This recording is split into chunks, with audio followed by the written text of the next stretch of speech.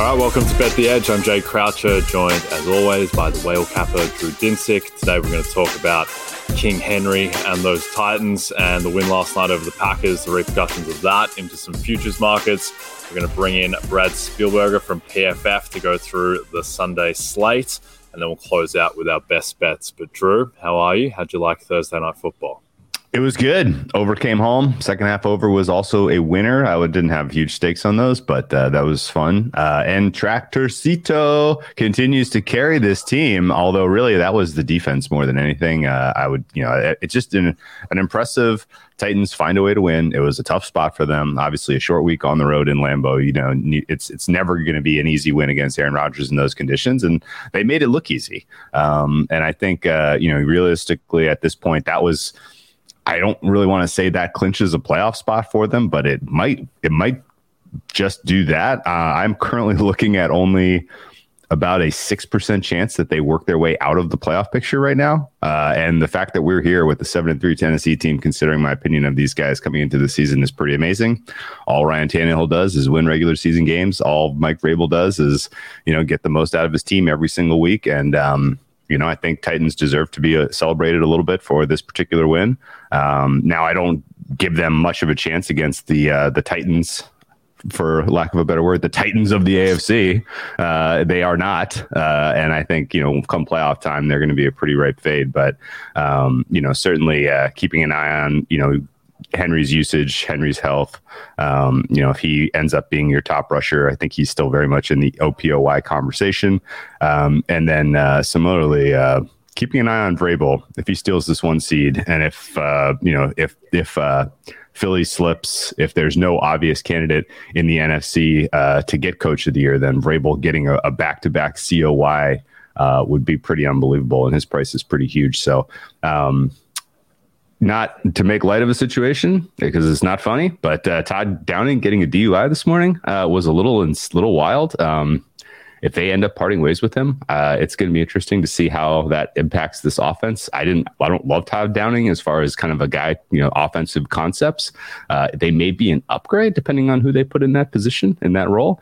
But he does seem to at least be pushing the right buttons with the tools that he's got. Worthwhile seeing, contributions at long last from Treylon Burks last night. I think, Titans are an interesting team.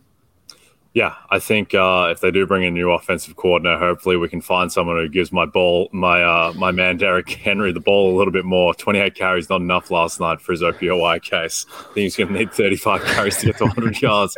Wasn't super pretty, but at least he did break the big reception and threw the passing TD for whatever that's worth. Yeah, he does it all. Yeah. He does it all. Yeah. I think the Titans, the key to their upside, and we'll ask Brad about this, is around Treylon Burks, who I think is the one element that can begin to replicate at least some of what A.J. Brown did. But, their offense, it's not pretty, though Tannehill was pretty good last night outside of that pretty disastrous pick. And then the Packers, they drift now out to 55-1 for the NFC. The NFC North is completely done. They're not winning that. So the Titans are definitely the more interesting team in futures markets. The AFC South is effectively done too. They're 14-1 to win the AFC, which I don't really want to get involved in unless it's looking like they might win the 1 seed. But yeah, certainly an interesting team. Their defense is good enough to win the AFC. I just don't know about their passing game. But anyway, let's bring in Brad Spielberger now from PFF. Brad, how'd you like Thursday Night Football? Is that your type of game? It was a good game. It was a little messy at times, but I think we saw what Tennessee has, the recipe they've used this entire season. Great run defense, top 5 in EPA per rush allowed, unlike Dallas, where Green Bay was able to run on them. And they usually are terrible in the second half. They actually were lowest in EPA per play in the second half. So you talked about Todd Downing a little bit. Great unscripted plays. They always seem to score on that first drive, and then they fall off a cliff. They didn't quite do that last night. I couldn't agree more about the Mike Vrabel conversation. I think that's the biggest future takeaway is he should be squarely in the Coach of the Year conversation. Yeah, that's an interesting one. I think obviously the bar is set incredibly high because he won it last year as a 1 seed. But the fact that, losing his top edge rushers, losing A.J. Brown and still being in this position, I think on merit, I would probably give it to Brian Dable right now, and I'd probably have Vrabel second. But yeah, I do think certainly if other guys do fall over, then at 50-1. And here's the thing, like they're a lot shorter than 50-1 to get the 1 seed, like significantly shorter than 50-1. And if he's in the 1 seed again over the Bills and the Chiefs, then I think you have to entertain the possibility. The guy who got into like even money to win Coach of the Year with 3 weeks to go last year was Bill Belichick. And that's who we're going to start off with today, Brad, talking Jets at Patriots. The Patriots are 3.5-point favorites. The total is a magnificent 38 flat. Who do you like in this game, Brad? Yeah, it's funny. We chuckle at the over-under, but over the last 5 weeks, the Patriots and Jets are first and second in defensive EPA per play allowed and are 32nd and 31st in offensive EPA per play. So you're literally getting the 2 best defenses against the 2 worst offenses. Also, out of 46 quarterbacks with at least 10 passing attempts when pressured, Mac Jones' grade is 45th and Wilson's is 46th. So it's going to be ugly. It's going to be a defensive battle. These teams can both generate pressure at a top 10 rate. You know, it's hard for me to bet against Bill Belichick at home, coming off a bye against a team that he just always seems to beat. Zach Wilson's not going to throw maybe 3 interceptions again like last time. Mac Jones also had one of the worst throws of the season called back on a penalty, kind of a soft roughing the passer penalty that should have been a pick 6. But if anything here, I'm still laying the field goal with the Patriots. Yeah, I'm with you on this. And I guess what is your general read on the situation with Mac Jones in New England? Do you think that there is a bottom to buy in terms of his performance, that we have seen the worst of it, and then from here in he can somehow regress positively to what we saw from him last year? I do. I think positive regression is inevitable. Maybe the Jets aren't a great unit to do that against, particularly, this secondary with Sauce Gardner and DJ Reed playing so well on the outside. But the Jets lost Sheldon Rankins, who's been a great rotational interior guy for them. And that's how they've been so good at getting home with 4 players, is constantly shuffling players out and keeping legs fresh. So maybe that changes things a little bit for them. But yeah, he just cannot continue to play this poorly. I know he was upset about changing from Josh McDaniels over to Matt Patricia and Joe Judge, which I think anyone would be a little bit upset about that. But I think, again, I mentioned the bye week, which of course they both had a bye week, but I think they're going to use that extra time to get right. He's probably fully healthy now with the low ankle or the high ankle sprain, and I think he'll play better football down the stretch. Yep. Brad, I like that you mentioned Sauce Gardner. We're a very big Sauce Gardner podcast because we talked about him when he was 18-1 to win Defensive Rookie of the Year. I still think he's a bet at -175 that he is now. I know that PFF is rightfully incredibly high on Sauce, having him as, I think, a top 3 cornerback in the league in the range of, your Pat Surtains. So I like that. Interested, Brad, do you think that Garrett Wilson at 20-1 on PointsBet is any chance for Offensive Rookie of the Year, just with how Ken Walker really struggling last week kind of made that a bit more of an open race? I think it's an interesting bet, right? A lot of these bets are about narratives. We talked about the Coach of the Year and all those things. And so if the Jets do make the playoffs, win 10, 11 games, like people are going to want to vote for players in those situations. I do think it's funny. Christian Watson now leads all rookies in touchdown catches after a 5-day stretch with 5 touchdown receptions. Not saying he's going to win Offensive Rookie of the Year, but there's so much fluctuation still. There's still a lot of time there. I like that bet on Garrett Wilson. I think Olave's fading a little bit. Jalen Burks had the big game, but has missed too much time. And Ken Walker, I think you again will go back to, should Geno Smith win some type of award? Should Pete Carroll be in that Coach of the Year conversation? Like, you kind of got to balance some of the narratives against each other. And I like Wilson as a pick there. Yeah. Regardless, I think, certainly Douglas has kind of solidified his position with the draft class he got last year. These guys all being kind of immediate contributors. Breece Hall, before he went down, was the clear favorite. And now Garrett Wilson may end up getting this award. It's unbelievable. But I agree with the sentiment. Offensive Rookie of the Year is still wide open. It's not how you start, it's how you finish. And realistically, the chaos will ensue in December and January, and some receiver or running back will ultimately emerge from that race. And I couldn't really tell you who, so you might as well shoot for some long shots. Speaking of long shots, this was a game in the Giants and the Lions that we would have said long odds that there would have been much interest in this game preseason. 2 teams probably fighting for draft position. But now Lions, a little bit of a resurgence, just in general, a little bit, market's warm on this team. And the Giants, on the other hand, all they do is win. All they find ways to do it ugly. Last week did not deserve the win. Probably definitely did not deserve the cover against the Texans, but they got it anyway. And this has been sort of the story of their season. It's just, they're defying sort of the situation they're in terms of talent and just continuing to compile W's. And now they welcome a Lions team to the Meadowlands that obviously plays a lot better indoors than outdoors because of Jared Goff's limitations with hand size. We all know this. And the Lions are catching, 3 points. And, we've seen a decent amount of money come in to support these guys, pushing them from 3.5 down to 3. Do you agree with this market movement? And is this sort of continuing to kind of buy low on a Detroit team that a lot of people were pretty high on coming into this season? Yeah, I thought the Lions were a bet when you had the hook. Maybe a bit tougher now that it's just a flat field goal. But, Jared Goff does tend to struggle against the blitz. The Giants, of course, and Wink Martindale are going to send pressure. But they're still 19th in pressure rate, even with their high blitz rate. And I also think particularly it's the interior, right? Dexter Lawrence is having an outrageous season right now. Leonard Williams, a great player. But the Lions have Frank Ragnow at center to maybe neutralize Dexter Lawrence a bit at nose tackle. And then I love one matchup in particular. The prop I like in this game is Amon-Ra St. Brown receptions, receiving yards, whatever you prefer.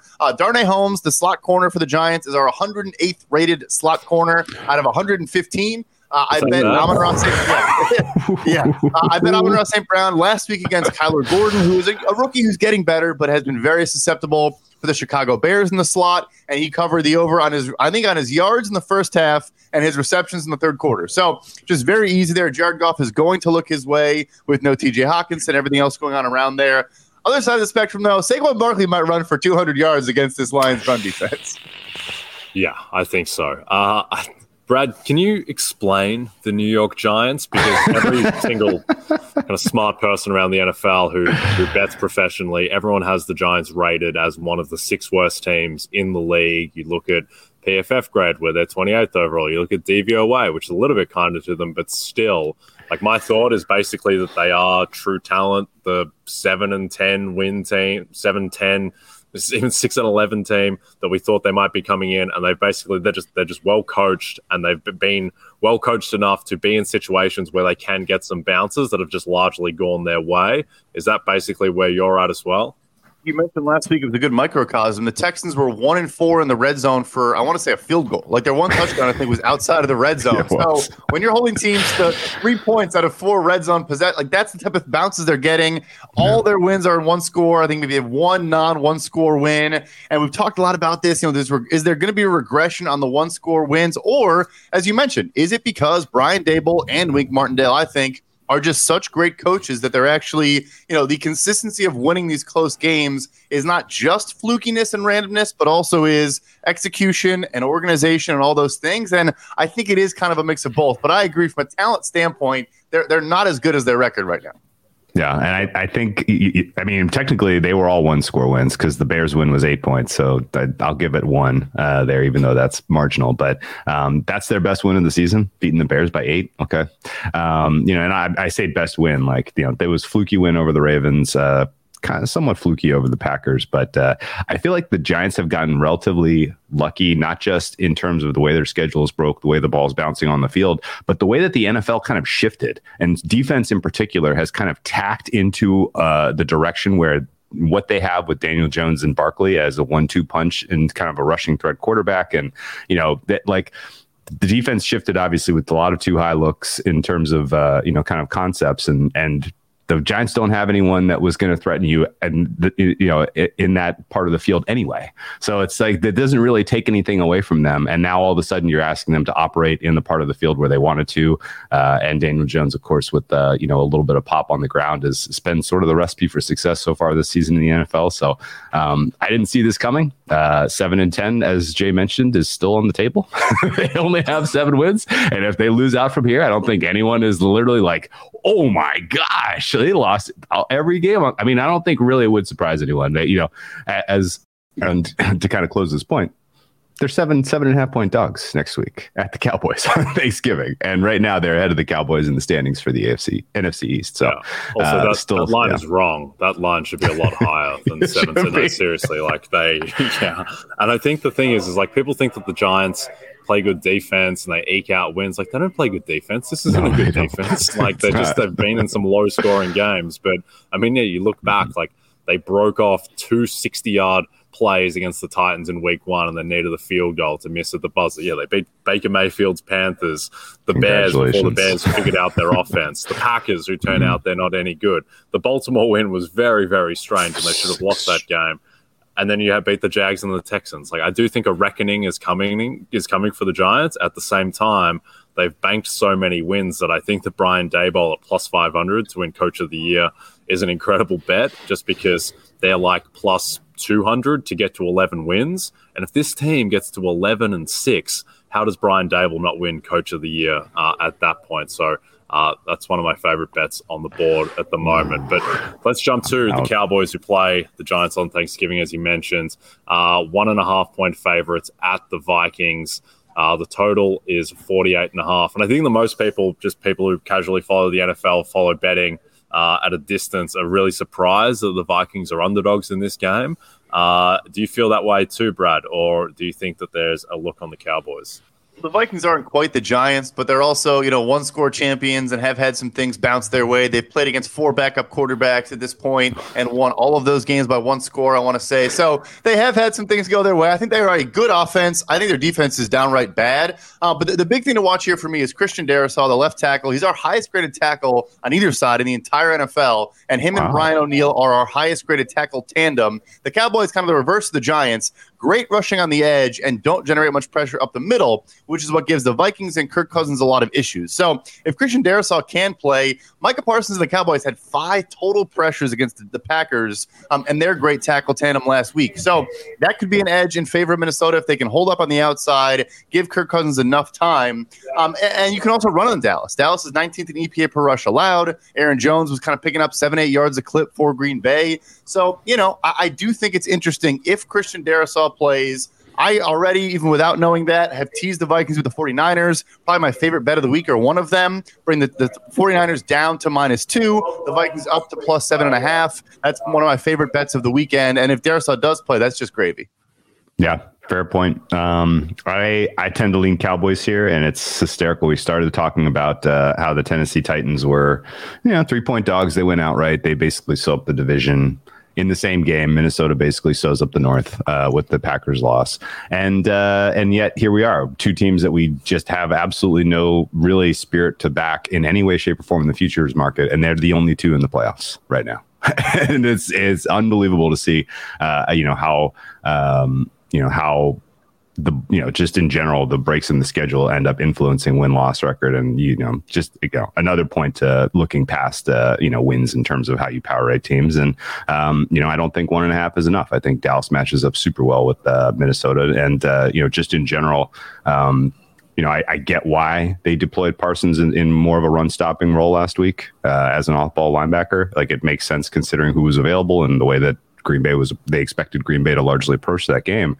But I would expect to see him much more in a pass rush role in this one. And I think he could be very, very disruptive. Dallas in general matched up well against Minnesota last year when these 2 teams played. And I think, that's probably at least, at a cheap 1.5, I think that's one of the better looks on the card. But in general, do you have a thought on how long teasers have struggled this year, which is especially weird considering there's not that much difference between all of these teams. There's not like a serious margin. Like, everything should be coming in pretty close. We should, have, relatively sharp numbers here, but it's been tough on the old Wong so far in 2022. Great point, considering the lack of scoring and the most 1-score finishes in NFL history through week 8 or 9 or whatever that was when it came out. So that is a good thought there. I'm not totally sure. This is probably a dumb answer that hasn't affected me so much so far this year on the Wong teasers. But that is an interesting note that they haven't hit. I didn't even know that, if I'm being honest. But something to monitor for sure. Maybe there's some positive regression there. Yep.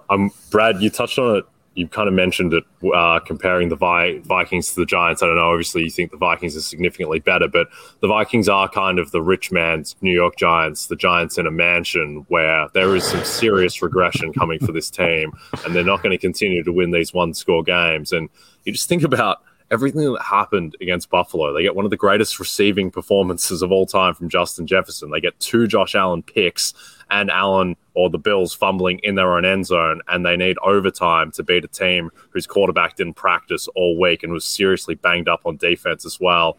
I just think the Cowboys are materially better here.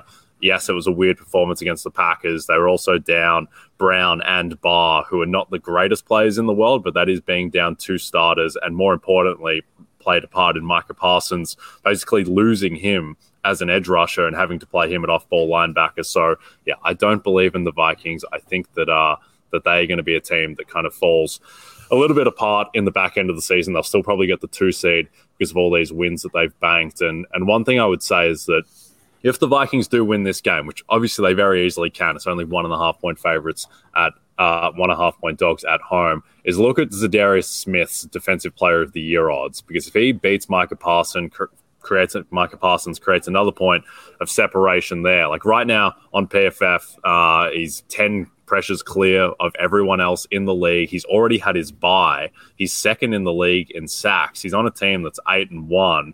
This isn't a fluke because in 2019 he led the entire league in pressures, so he's got this on his track record. I mean, there's some 40-1 Zadarius DPOY out there, which I think is a little bit too long, and particularly if you can put another loss on Micah's resume. But let's jump to Chiefs Chargers. The line now is down to Kansas City -5 in LA. The total is 52. The line has largely come down because of the Chargers injury reports, where it's looking like Keenan Allen and Mike Williams might both play. Trey Pipkins as well. They've ran out of defensive tackles, which I've never seen before, against the Niners, where they're literally just out. So that's a blitz every play. But what do you make of this game, Brad? Yeah, and that's not great going up against maybe the best interior offensive line in the entire NFL with the Kansas City Chiefs. You know, a thing I also don't like here that I thought worked in favor of the 49ers. Thanks, Robbie Gould, for missing that extra point and ruining -6.5. But the Chiefs are 5th in yards after the catch per reception, and the Chargers are 5th highest rate of missed tackles. They just cannot play in the open field. You can bully them on the interior. Yes, they're missing Juju Smith-Schuster and Mecole Hardman, but Kadarius Toney, I think, will get more and more involved, particularly over the middle. We know in the open field, all he does is make guys miss with forced missed tackles. And, of course, Travis Kelce, they've tried to play Michael Davis on him in the past. They sometimes will put Derwin James on him here and there, but they've been using Derwin James to defend the run, to do all sorts of different things. So, you know, I did think Chargers +7 was too much. I laid it the full touchdown at the beginning of the week. Now that it's under 7, it does obviously change the calculus. But, you know, the total's interesting. The over could certainly hit. I think Isaiah Pacheco could run a ton up the middle between the tackles, especially if Kansas City does get an early lead, because the Chargers are so bad to begin games. They went 4 weeks in a row being down by at least 10 points after the first quarter, and that's just not going to work against this Kansas City Chiefs football team. So,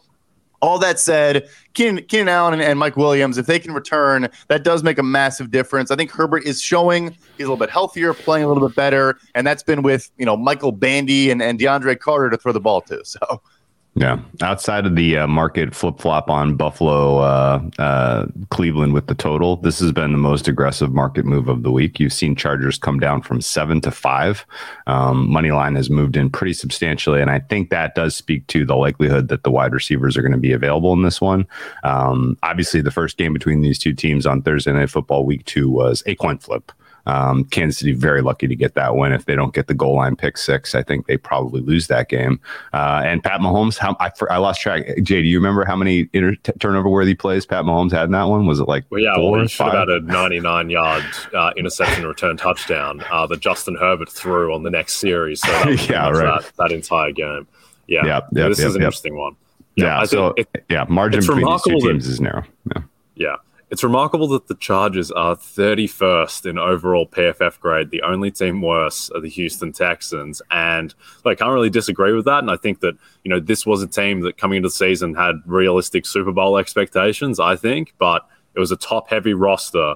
And when you lose Joey Bosa, Rashawn Slater, J.C. Jackson, who wasn't playing well anyway, but the thought of him and what he would bring to the defense, I mean, they're just, yes, they get Keenan Allen and Mike Williams back, but I just don't think they're in the same sphere as the Chiefs. And if this stays at -5, even with Allen and Williams back, I might lean Kansas City. I'm also not entirely sure the Chargers are particularly well coached, which is a shame, because I thought Brandon Staley might be the chosen one, obviously with his pre-election for analytics, but they don't seem to be particularly well coached at the moment. So I would give the edge to Kansas City there.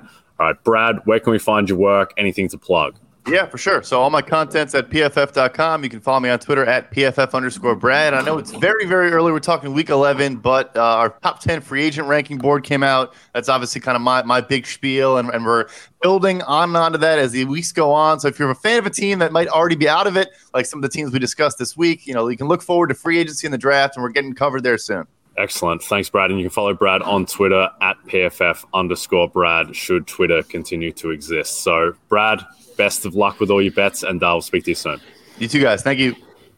What do you want from your sportsbook? Better odds? Fast and easy live betting? Sounds like you don't want to just bet. You want to live your bet life. When you bet with PointsBet, the official sportsbook partner of NBC Sports, you get better odds and bigger payouts, all in a fast and reliable sportsbook. Download the app now and sign up with code NBC2000 to get 2 risk-free bets up to $2,000. Additional terms and conditions apply. Must be present in New Jersey, Iowa, Indiana, Illinois, Colorado, Michigan, Virginia, West Virginia, New York, and Pennsylvania. Void where prohibited. Must be 21 plus. If you or someone you know has a gambling problem and wants help in Illinois, New Jersey, West Virginia, or Pennsylvania, call 1-800-GAMBLER for crisis counseling and referral services, or visit www.1800gambler.net. Call 1-800-9-WITH-IT in Indiana, 1-800-BETS-OFF in Iowa, 1-800-522-4700 in Colorado, 1-800-270-7117 in Michigan, 1-888-532-3500 in Virginia, 877-8-HOPE-NY, or text HOPE-NY 467-369 in New York, www.pointsbet.com/terms and conditions for more details.